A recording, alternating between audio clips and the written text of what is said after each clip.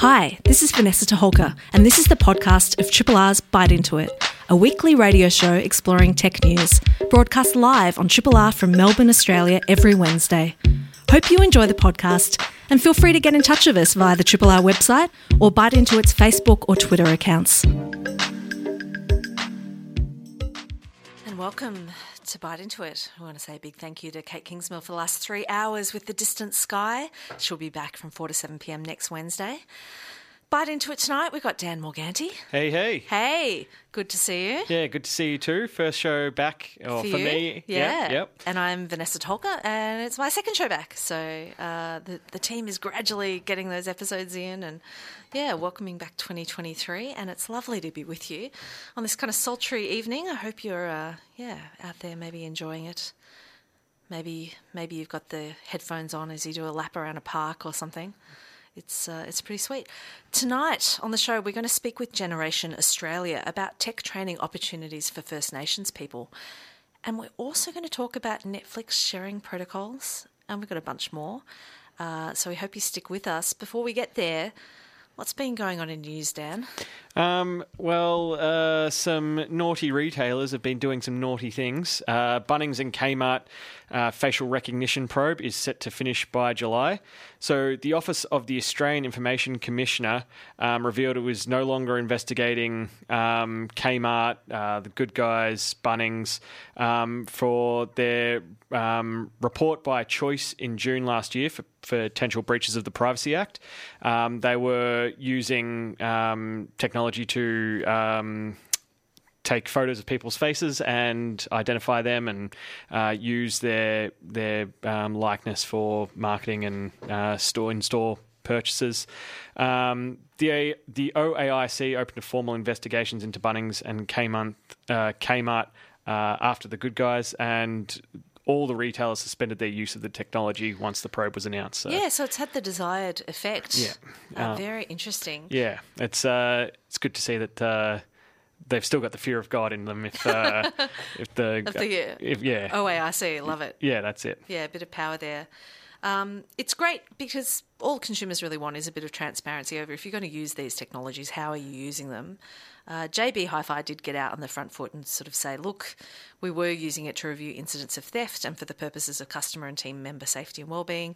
But I guess they've already had security cameras without facial recognition applied that were doing that role in the past that people were a bit more comfortable with. Yeah, absolutely. Yeah. And, if people are up to no good, there's ways to get around that. That's just maybe the new technology is a little bit more unknown. Yeah, that seems about it. Yeah, we need some guide rails, I think. Yeah. Guardrails. Guidelines and guardrails. There we go. Hey, good news for some people out there. There are 1 million more homes going to be included in the next NBN upgrade. And you can go to their site and check if you're eligible, if you're in one of those zones where you've been waiting for these updates. So this is tied to a federal government pre-election promise to help NBN Co get through to its fibre to the node people, to fibre to the premises upgrade plan. So it was announced in March 2022 when, at the time, Shadow Minister for Communications Michelle Rowland promised $3.2 billion of investment into this to make this happen. And in October last year, NBN Co announced $2.4 billion was hitting its pockets out of that.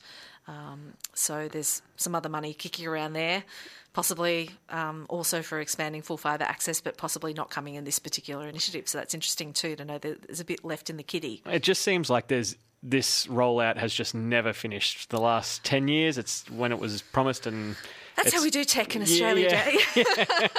By the time it's finished, it's already redundant. So we're very, very patient. Yeah. But what's interesting is that the suburbs for rollout reads a bit like that the Australian country and western song where you name all the different places in Australia. Yeah.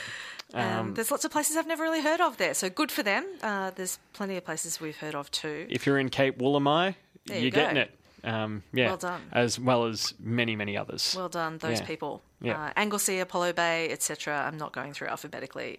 Look it up, but good luck to you out there with your NBN upgrade. Another one for identification technology. The Queensland government is using traps with robotic traps with artificial intelligence in an effort to control feral cats.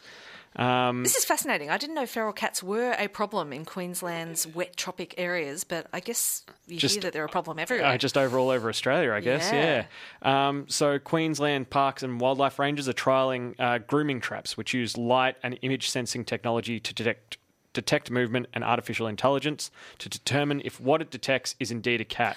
I love this because once you get in an area where you're like, is there a cat in a box? You're very close to, Schrodinger's cat dilemmas, and now is the cat alive or dead? Does the trap kill the cat? Is it, anyway, it's a bit fraught. Yeah, I'm glad they're using this kind of technology to also make sure that they're not going to capture any native animals or other wildlife that may be affected and aren't as damaging to the local environment. So it's good that they're trialling this and bringing this technology into the future to it is amazing. Help the environment. It must be such an interesting project to work on, but such a responsibility too. Interestingly, the AI-enabled robotic traps look a bit like a robot cat. Is that like if you sort of didn't have legs on it or something? I don't know. It just looks a bit like it's got a face on it, and it's I guess it's cat-sized for a reason. Yeah, and specifically designed for particular size of cat as well. So I guess they were particularly worried about disambiguation with dingoes and dingo pups who might be quite cat-sized. So that's kind of interesting. Yeah. So watch this space. Hopefully the program's a resounding success and we can roll that out around Australia. Yeah. Sorry to hear that, feral cats. Sorry. But, you shouldn't be out there. Yeah. And Microsoft Internet Explorer will now not be supported anymore. Yeah, it's over as of Valentine's Day. So they announced this a year ago as a bit of a Valentine's Day treat for the world. Yep. And now, yesterday, it was the end of Internet Explorer. Yeah, 2 browsers which I only use to download another browser. So the ultimate insult. The breakup's been around for a while. Wow. Yeah. In the spirit of Valentine's Day, I guess that's like being, the friend who people only use to get to the other friend. yeah, exactly. That's it. Just a transition. Oh, wow. Yeah. Wow. Maybe Microsoft Edge really just needed a good wingman after all. Yeah, absolutely. This is a podcast from Triple R, an independent media organisation in Melbourne, Australia. Triple R is listener-supported radio and receives no direct government funding. If you would like to financially support Triple R by donating or becoming a subscriber, hit up rrr.org.au to find out how. Yo, it's 7:15. It's a Wednesday night. It's between 7 and 8. That means you're listening to Bite Into It on Triple R. We got Dan Morganti here, and I'm Vanessa Taholka. Thanks for being with us. Dan, are you a subscriber to many streaming, TV replacement services? My partner takes care of the subscription services, and she's very diligent in signing up to the ones for the shows she wants to watch, usually Stan for RuPaul's Drag Race, and then signing out, making sure she only pays for the 3 months she needs. Very good. We have had Disney. We've tried them all. Yeah, the 1 month free trial periods. You use them, cleverly. That's it. Yep. Nice. Have even used my work email and my regular email for multiple 1 month free trials. Oh, that's excellent tips there. Yeah. Don't just bury that, quickly as an aside. Yeah. That's some detail. And people in share houses can really take advantage of that. Absolutely. I mean, there is also ways to generate emails that will only be around for 10 minutes at a time. So if you're really, really keen, you can do that kind of thing. Deep cuts. Yeah. This is all, of course, in the context of the Attorney General rejigging the definition of piracy in Australia to include shared logins. Netflix for a while has been saying that, look, they haven't been growing their audience as fast as they'd like, and certainly they were not able to sustain the sort of growth that they saw in their early days. And they put their cards on the table and said, look, we're going to start cracking down on login sharing. It was part of their path to growth to begin with. They actively encouraged it. Just get one login and you can share it with your friends and family and, show them how good it is, and then we'll convert them into subscribers. And they did that by adding features. You could get for deaf, you could get different plans for different amount of sharers and at different quality levels and all that sort of thing. They're fractionalising their buy-in. Yeah. And then, as we all know, the market suddenly started getting filled with competitors. The Stans, the Binges, the Foxtel. Too many competitors. Definitely. I mean, this is a trend we see again and again in this space where you see a convergence of media options and consumers get squeezed on either availability and quality or price. Yep. And, what proportion of advertising is going in to subsidise their viewing options. Yep. And then we see, a land grab on a new space that opens up and people go in cheap and then they start raising the prices or the quality starts changing. The catalogues get smaller as there's more competition for those. Or they get bigger with less quality or... Yeah. And then the user experience takes a dive too because it's like, can I remember which platform the thing that I want to watch is on? Yeah. I can't remember what the first major competitor to Netflix was. I mean, in the US, it may have been like Hulu or something like that. But I remember reading an article about how this is just leading down to the path of Foxtel and package deals and bundles of like cable television in the US, but streaming services. So true, yeah. And we saw it happen with the advent of TiVo as well. As personal video recording smart devices became really popular, there'd be that sense of that curated feed of what media gets pushed to you through the service that you do. And we know smart TVs have been doing that too, depending on what ecosystem you're in. Yeah. Samsung dominates the Australian landscape for smart TVs. Yeah. There's plenty of other competitors out there. It becomes an incredibly fragmented market, a bit like mobile phones. Yeah, absolutely. And they're all collecting data and pushing ads now, like with smart TVs. People are complaining that they've just bought a $5,000 Samsung TV and then they're seeing ads on their main menu as they pop up. And yes, and yet some of the benefits of those aggregate devices are solving problems that only got introduced in the last 5 years. It's without an Apple TV or a Google Chrome or whatever, you've got to use the smart TV menus to navigate those. And that's probably easier as someone who has given help desk advice on TVs now to relatives. Yeah. You think, yes, we need to simplify again. Yes, you've got to solve those problems. Yeah. It just feels like we keep solving the same problems and then creating the same problems. Yeah, over and over again until we've got 6 remotes again.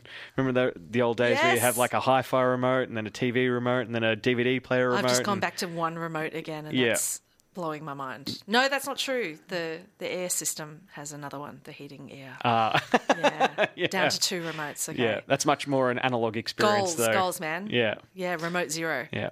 I was also looking up Netflix's overall market share, and they've actually been taken over by the Disney Corporation in the amount of market share that they have. So I think Netflix has 230 million subscribers, and Disney has, over all its platforms, 250 million subscribers. So the main one being Disney, but then they also own ESPN and a couple of others. And like they've gone hard and fast on all these services and, acquired as many as they can as well. I mean, the Disney Corporation's not known for their lack of appetite when it comes to consuming other companies and taking their media catalogs and things like that. Yeah. But it's interesting that Netflix now has like a competitor. Like for so long, it was the Primo service, particularly in our market. Absolutely, which is, less well served. Yeah. They moved into Australia first and fast, and others are only just starting to get a foothold. And many of the Australian ones, I don't know if you use Binge. This is like the 3rd attempt by the Murdoch Group to get a streaming platform off the ground, and I think it may have finally stuck, but it's still not very good. I don't go for it, I've got to say. Yeah. I had to get it for the Last of Us show, which is Primo, by the way, on a side note. All right, we could easily get very sidetracked into content here, but we do want to talk about the fact that it was pretty interesting that this Attorney General announcement, the change was contained in the publication of the Consumer Survey on Online Copyright Infringement from 2022-23 that claimed that 39% of people surveyed had consumed content online in at least one content category in ways that were likely to be unlawful. So it's really interesting that it's because of a definition change that category is so high. Yeah. It's just interesting looking at the business incentives for them to make that change. Yeah. I'd say copyright infringement would be a stretch when you're allowed to share that many ways. And there's lots of people saying it's a bit out of touch with the reality of how families work these days. You know, you could have someone in your family who's a remote worker. You could have many people in your family who are remote workers. You could have people who are interstate for a while. You could be travelling interstate with your job.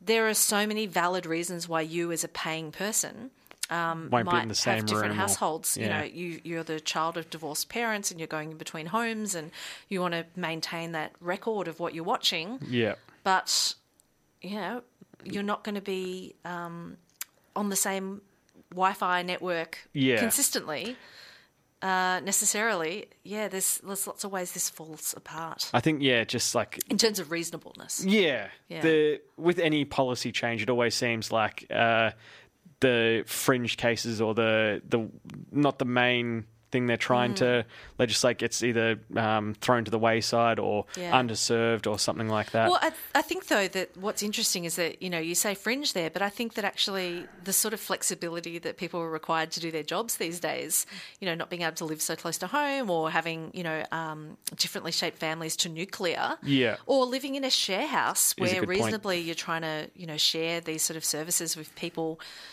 who you're not otherwise, you know, completely financially tied to. So I would suggest that is completely normal these days, and that it's lazy is possibly too strong a word, but, you know, maybe it's a little bit lazy not to model those sort of relationships and then think about how that plays out. I think it's just very convenient for companies to go, we're just going to serve this user that doesn't actually bear out in our research.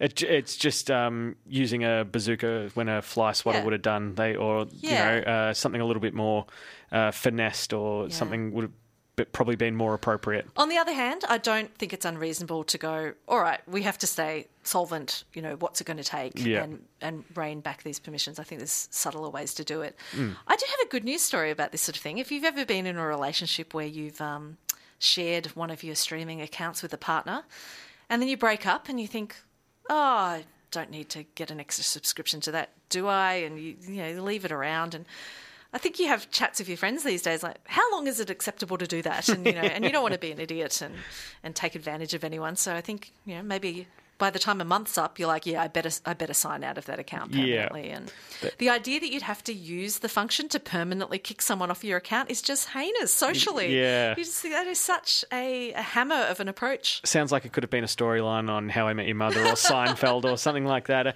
It's very Seinfeld. It's got to be done on... You kicked her off the streaming service? I kicked her off the streaming service. You know, they must have done that on the Seinfeld Now Twitter account. That's it, It's very good.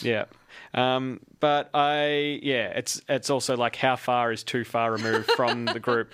That's it. When someone leaves the share house, how long do they still get to use the login? And are you all contributing? Like if you're allowed 4 accounts and you're all paying $3 or is it high def or not? Maybe I'd be willing to pay. Depending on the streaming package, Yes, people are, by and large, I think, very generous on this front. It just seems like such a nice thing to be able to do to people. And often it's, you know, people sharing back with their parents and what have you. And so it also means that you can troubleshoot so much more easily if you're on the same account. So I feel for people who are going to have to deal with that change. I think also we're going to see rising rates of like active piracy as well. A few years ago when Foxtel was the only thing on offer and you know, LimeWire was around and there was a lot of piracy. I think the most pirated show in the world was Game of Thrones because a lot of people didn't own Foxtel and have Foxtel accounts, and this was one of the Murdoch's failed streaming services. I think it was like Foxtel Now or Foxtel Go. And people were trying to pay for it. And it was failing. And so people just went on to Pirate Bay and downloaded the show. It's very frustrating. I'm a determined anti-pirater. haven't always been in my lifetime. I think I was far too excited about, possibilities of technology before actually thinking critically about how much I cared about supporting artists. Yeah. Actually, we'll talk about an event later that relates to this because Cory Doctorow is in town with Rebecca Giblin. So we'll get onto that a bit later, which is a bit related. Yeah. But, there's so much to think about unethical design and how it's very hard to solve this problem as an individual. Yeah. All these problems. Yeah, absolutely. And I think people also feel like a sense of ownership over content as well once they've started a season or something like that. And I think people will just get a bit more organised now to be like, okay, you get this platform, you get this one, you get this one, you get this one. Yeah. We're going to have, instead of a LAN party, we'll have a Wi-Fi party where you all log on to the Wi-Fi in my house while you happen to be here for drinks. Yeah. And, who can blame people? Yeah. Yeah. Yeah. So cost of living rises. Yeah, that's it. We're all feeling that at the moment. So, certainly. Yeah. Coming up next, we have an interview with Malcolm Kins, the CEO of Generation Australia, a non-profit organisation that helps Indigenous people in the tech industry. Triple R. You're with Bite Into It with Dan Morganti and Vanessa Toholka. Thanks for joining us. Generation Australia is a non-profit organisation that helps train, place and support adults into life-changing careers. We're specifically interested in the technology sector where they know there's high job demand and it's one of the areas where they play. The organisation works specifically with First Nations people and provides mentorship and specialist support to help them get started and succeed. Malcolm Kins is the Chief Executive Officer. Welcome to Bite. Thank you. Malcolm, it's great to speak with you this evening. First of all, I wanted to hear a little bit about how you ended up at Generation Australia. You've got about 20 years of experience in some very interesting roles specialising in, providing education. Yes, I've been lucky enough to be exposed to various aspects of education over the last, probably 25 years now. All focused on really supporting people into employment, whether it's through higher education, vocational education, or in the case of Generation Australia in the education to training space in a bit more of an accelerated opportunity into careers. So Generation Australia is a non-profit organisation. How do you, get funding to, create the sort of programs that you're interested in and what sort of constraints does that put on you as an educational institution? Yeah, so we're very lucky to be supported by a number of philanthropic organisations, particularly Bank of America, who support our First Nations program, supporting First Nations people into technology roles. We also work with Microsoft, Verizon, as well as Macquarie Group Foundation and Paul Ramsey Foundation. Beyond that, we also have great support from the corporate sector who recognise the value of the work that we do, supporting people into employment, and a mixture of state and federal government funding as well to support the work that we do. Certainly, obviously, with a lot of different funders and a lot of different focus areas, we do have to concentrate on ensuring that basically we're providing an opportunity and opening doors for employment opportunities in those sectors which have the highest demand, which is certainly a lot of our work is in the tech sector. As you know, there's some large skill gaps, and looking to provide an alternative pipeline of talent to help fill that skill shortage in Australia. Well, we know that there is so much demand at the moment. I was just wondering, do these businesses that are supporting you and these governments, are they also like in the pool of hirers, and are they actively supporting and hiring from Generation Australia as well? We have a large mixture. Some of our employers actually work with us and help co-design programs. Some are also funders.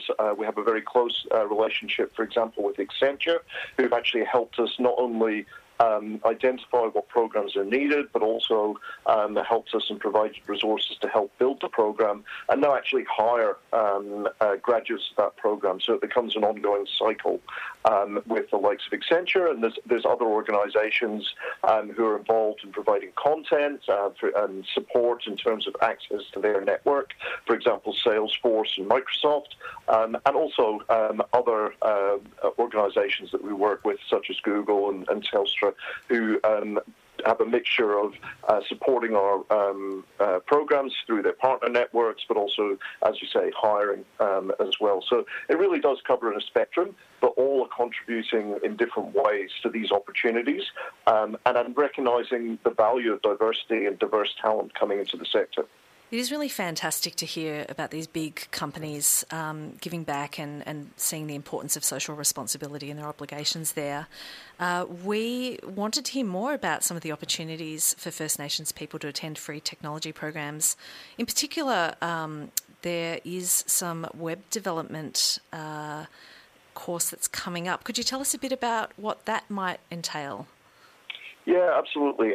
With all of our programs, there is a combination of the tech skills needed to enter a particular industry, in this case web development, but also the human skills or the employability skills which go with that. So things like communication, teamwork, problem solving, critical thinking, etc. And it's the combination of all of those things which really opens the door to these opportunities. Often with a program like web development, it can be either more directly into employment, either at a small company or perhaps into academies or associate roles with some of those larger companies such as Accenture, Infosys, etc. And those opportunities do vary based on the individual and their fit and what they are looking to achieve. But the program very much starts from the fundamentals and supports people, and particularly our First Nations participants, to really establish what they're looking to do, but give them those skills that they can actually choose their pathway, as well as obviously picking from the opportunities which are presented to them throughout the course of the program.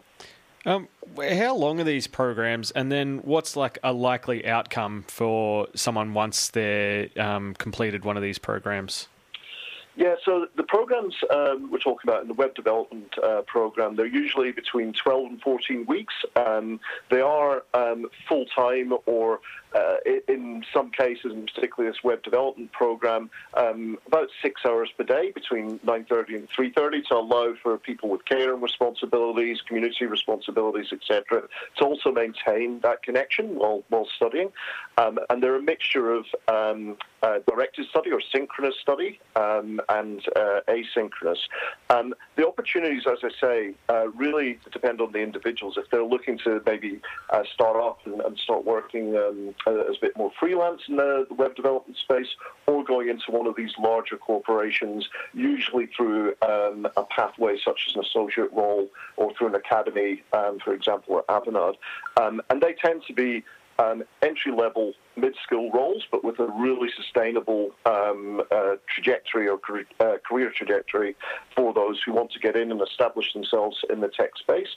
And one of the things we do work with all of our employer partners is to ensure that they have the right supports for the people moving into employment. And of course, we also provide that through the program with our mentors and then ongoing support once they're in employment, just to help them navigate into that if they've been, for example, unemployed for a period of time or perhaps are moving into a new industry. Those supports are really important to make sure that they feel that they're certainly in a safe space, but also that they have someone to talk to and people to support them should they be worried about any particular aspects of that journey. That mentor relationship sounds really important. Do participants in your programs tend to find a mentor and stick with them through the program, or are there a range of different mentors bringing different things to the learning? Yeah, you're absolutely right. It is a critical part of the program. In the initial stages of the coursework of the program, we assign mentors to our participants. So with our First Nations participants, we have a First Nations mentor who will support them through that program. And then beyond that, we then work with a number of volunteer mentors who have specialist skills more in the industry in which they're going into, who help them and are there as a sounding board and support them once into employment. And of course, our broader team are there to support as well. One of the things we certainly find is that transition space and the success of what we do is very much built on the building of the confidence to enter into employment and sustain employment. And that really sets people up to success in terms of that growth mindset and being able to continue their learning journey well beyond the coursework that Generation provides. It's fantastic because it sounds like the sort of well-rounded professional development that you actually get inside big corporations when they're investing in people who already actually have a bunch of these skills under their belts, but that often a range of other people don't necessarily have the access to. Was very interested looking at your catalogue and seeing some of the tech areas that you train in, including things like Salesforce, cloud computing, data analytics, cybersecurity. Is there a process in which you help your participants determine which of these pathways they might be best suited to, or do they sort of take a bit of a chance and just connect with you? Yeah, look, usually our participants do come in with an idea of where they would like to go. But certainly as part of the process, we actually have a rigorous selection process, mostly to ensure that whoever is coming in is going to be, has the best chance of success. So in that interview process and through there, we're actually talking to them about their motivations and why they want to get into the program, and are usually then able to help them make a decision about which is right for them. So some programs, and web development's a great example of that, is a great starting point for people to come in. It's cybersecurity, data analytics. There's certain kind of prerequisites and skills which will really allow someone to move in to that more accelerated pathway. So we do counsel our participants, and we also talk to them about the supports that are available, for whatever needs that they have. And often we have a number of our participants who perhaps are dealing with other issues outside of their education pathway, and we ensure that we've got the supports needed and available for them to help navigate that both from a personal as well as professional standpoint. It sounds like a fantastic program. What's the feedback been like from people who have been involved in the in some of these programs? Yeah, look, I mean, we generally have fantastic feedback. We do assess after every cohort and delivery, and our NPS scores tend to be well above that 60-70 mark, which is obviously something we're very proud of. We continue also to assess really from the employment outcomes, with well over 85% of our participants actually finding employment within 6 months, and close to 95% actually being retained in that employment over a longer period. So from that point of view, absolutely the feedback's there. And the other things that we continue to assess and stay in touch with our alumni network is really about their well-being, not just in terms of the financial well-being, which is obviously an outcome of employment, but also their emotional well-being and their confidence levels, etc. And we always see an upswing in that as they develop and go through the program, etc. And so the general feedback's been fantastic. Obviously individuals, there are different circumstances we work with those individuals on, should they encounter any barriers. But as a general comment, absolutely fantastic feedback. And we're really proud of what our participants have been able to achieve over the course of the last 3 years or so. That sounds just incredible. How are people generally finding out about your programs, other than on our program, of course? Yeah, look, it's a mixture of referrals. Actually, what we've seen is the referrals into our program have gone, well, from initially, obviously, nothing in 2019, but up to almost 30% of participants in our programs are actually referrals from past graduates, which I think is an endorsement of what we do. Right. But we also have various social media campaigns. We actually work very, very closely with community to share our programs, and so those community groups referring to us. And we work also with employment service providers and other similar groups to kind of raise awareness of the program. It's one of the things we've worked through over the last 3 years is actually the awareness of the opportunity and I guess knowing where to come to gain that opportunity and that pathway into employment is actually one of the biggest barriers to people gaining employment. Yes. And so I think that's something we certainly concentrate on and trying to build awareness, in everything that we do.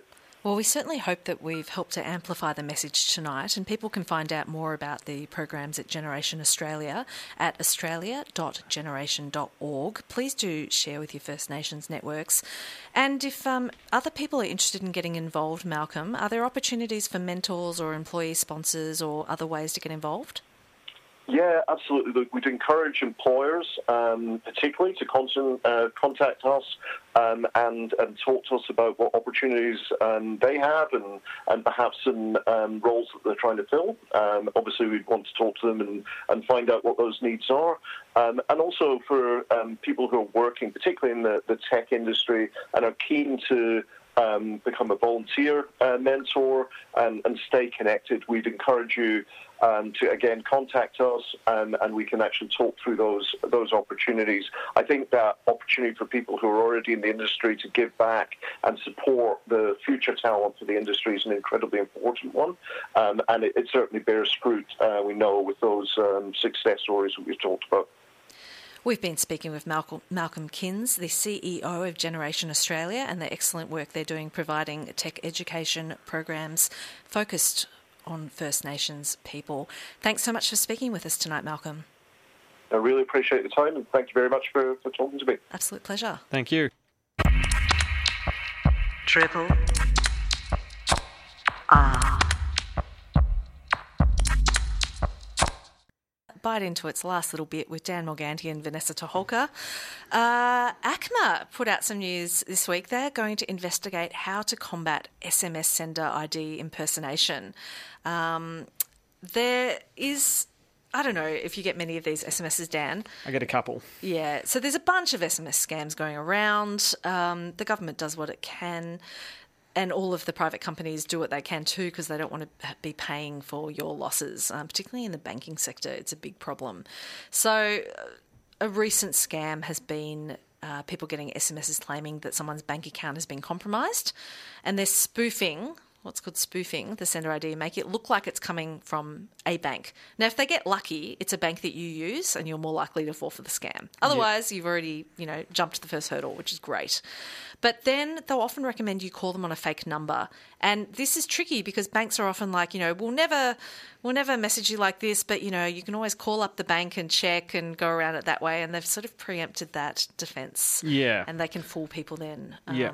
So if they don't look up the real bank number, they might be fooled by this fake number and then, move their money or do whatever the scammers want. And it always sounds real dumb as well. Like, I can't believe anyone would fall for this. But the way these scams work is that they send out enough of these messages to enough of these people. Yeah, and it just has to catch you at a bad moment. It can happen to anyone. It's an emotional plea. It's like, oh, no, I'm going to be concerned about this account breach. Yeah, you're on public transport, surrounded by people. You can't really talk that well. No one should ever feel bad for falling for these. Yeah. I mean, it's not on you, but but we still want you to be aware. And but it's also great that they're trying to figure out how they can combat these sort of problems systemically instead of you having to be at peak awareness all the time. Or just on guard all the time. That's it.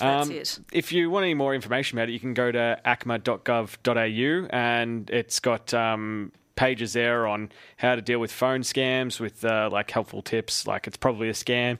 If it sounds too good to be true, someone you don't know has your personal details, someone claiming to be your bank or other institution that you trust calls or to ask you for personal information, which we just spoke about. Yes.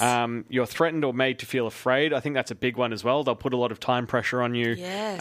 And like artificial time pressures. Yeah. And then someone asks to have access to your computer as well. There you go. So there's more like that on the acma.gov.au website if Very you're good. looking for more info.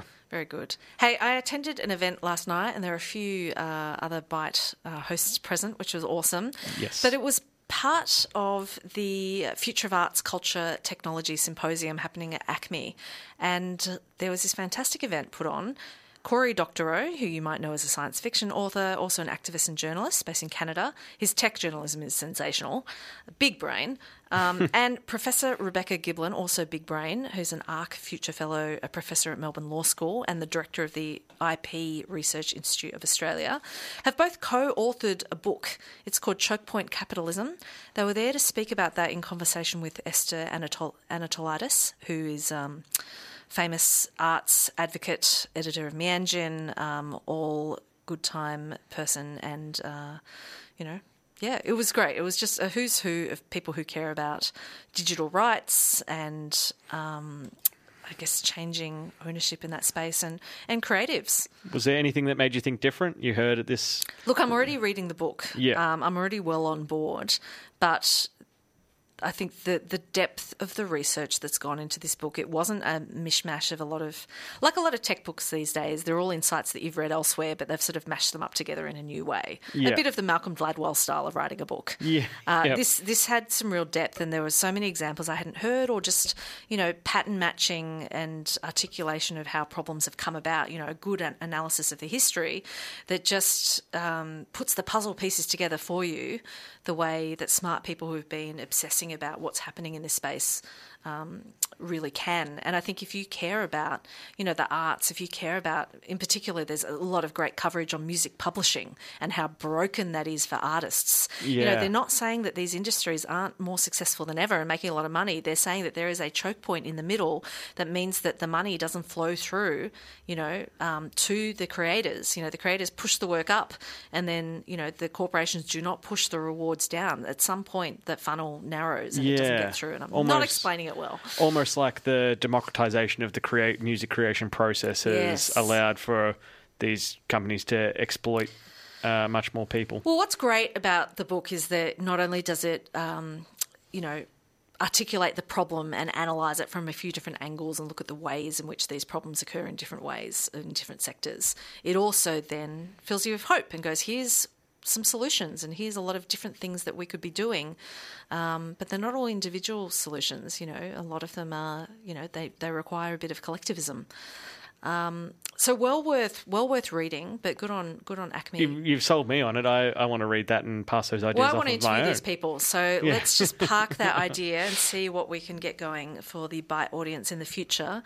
But it also fills me with hope that there's these conversations happening in Melbourne, that institutions are curating these sort of events for us and that they're well attended, sold out indeed, and you look at them and it's full of people thinking about how to make things better for people here and how to solve these problems and how not to get beaten down and still be creative. Just these intelligent, hardworking people. Yeah. I'm just so filled with optimism. So that was awesome. Hey, we should get to other events. Yeah. It's pretty snappy this time. What have we got? Fuck Ups Night Melbourne with the Wade Institute of Entrepreneurship. Thursday, 16th of February at 6 p.m. in Parkville. Tickets are free. So go to tickettailor.com, look up Fuck Up Nights Melbourne. I do think this one might be the one that Dom Pym is speaking at. He's the co-founder of Up Bank and has had a pretty lofty history in startups. But yeah, there's always a great combo of people sharing stories of failure and redemption. Yeah, when we're lucky. So there's Jody Imam from Tractor Ventures, Christy Jenkins from Blackbird. Great. Dom Pym, co-founder of Up Ferocia. There you go. So there's very nice. Yeah, a lot of interesting little tidbits on. You can learn from mistakes. They're very relatable events. Don't have to be your mistakes. Yeah. If at all possible, let's go with that approach. Yeah. Hey, a big thank you to our guests. To our guest this evening, Malcolm Kins, who is the CEO of Generation Australia. That was quite inspiring. Thanks, Dan, for coming back on the show and being a co-host with me. Oh, thank you very much, Vanessa. Thanks for being the anchor and running the show for the last few years. Well, it's been good hearing your game reviews crop up on Breakfasters now and again when Christou's got something else on. That's good. I will always have time to talk about video games. I love that. Hey, thanks to Talks producer Elizabeth McCarthy. And our podcaster, Carrie Smythe, who we hope to see soon. We've been Bite Into It and we'll be back next Wednesday evening with a different crew. Do stay tuned for the International Pop Underground with Anthony Carew up next and have a great night. Bye-bye. Hi, this is Vanessa Toholka. Thanks for listening to the podcast of Triple R's Bite Into It, a weekly radio show exploring tech news. Broadcast live on Triple R from Melbourne, Australia every Wednesday. Hope you enjoy the podcast and feel free to get in touch with us via Triple R's website or Bite Into It's Twitter or Facebook accounts.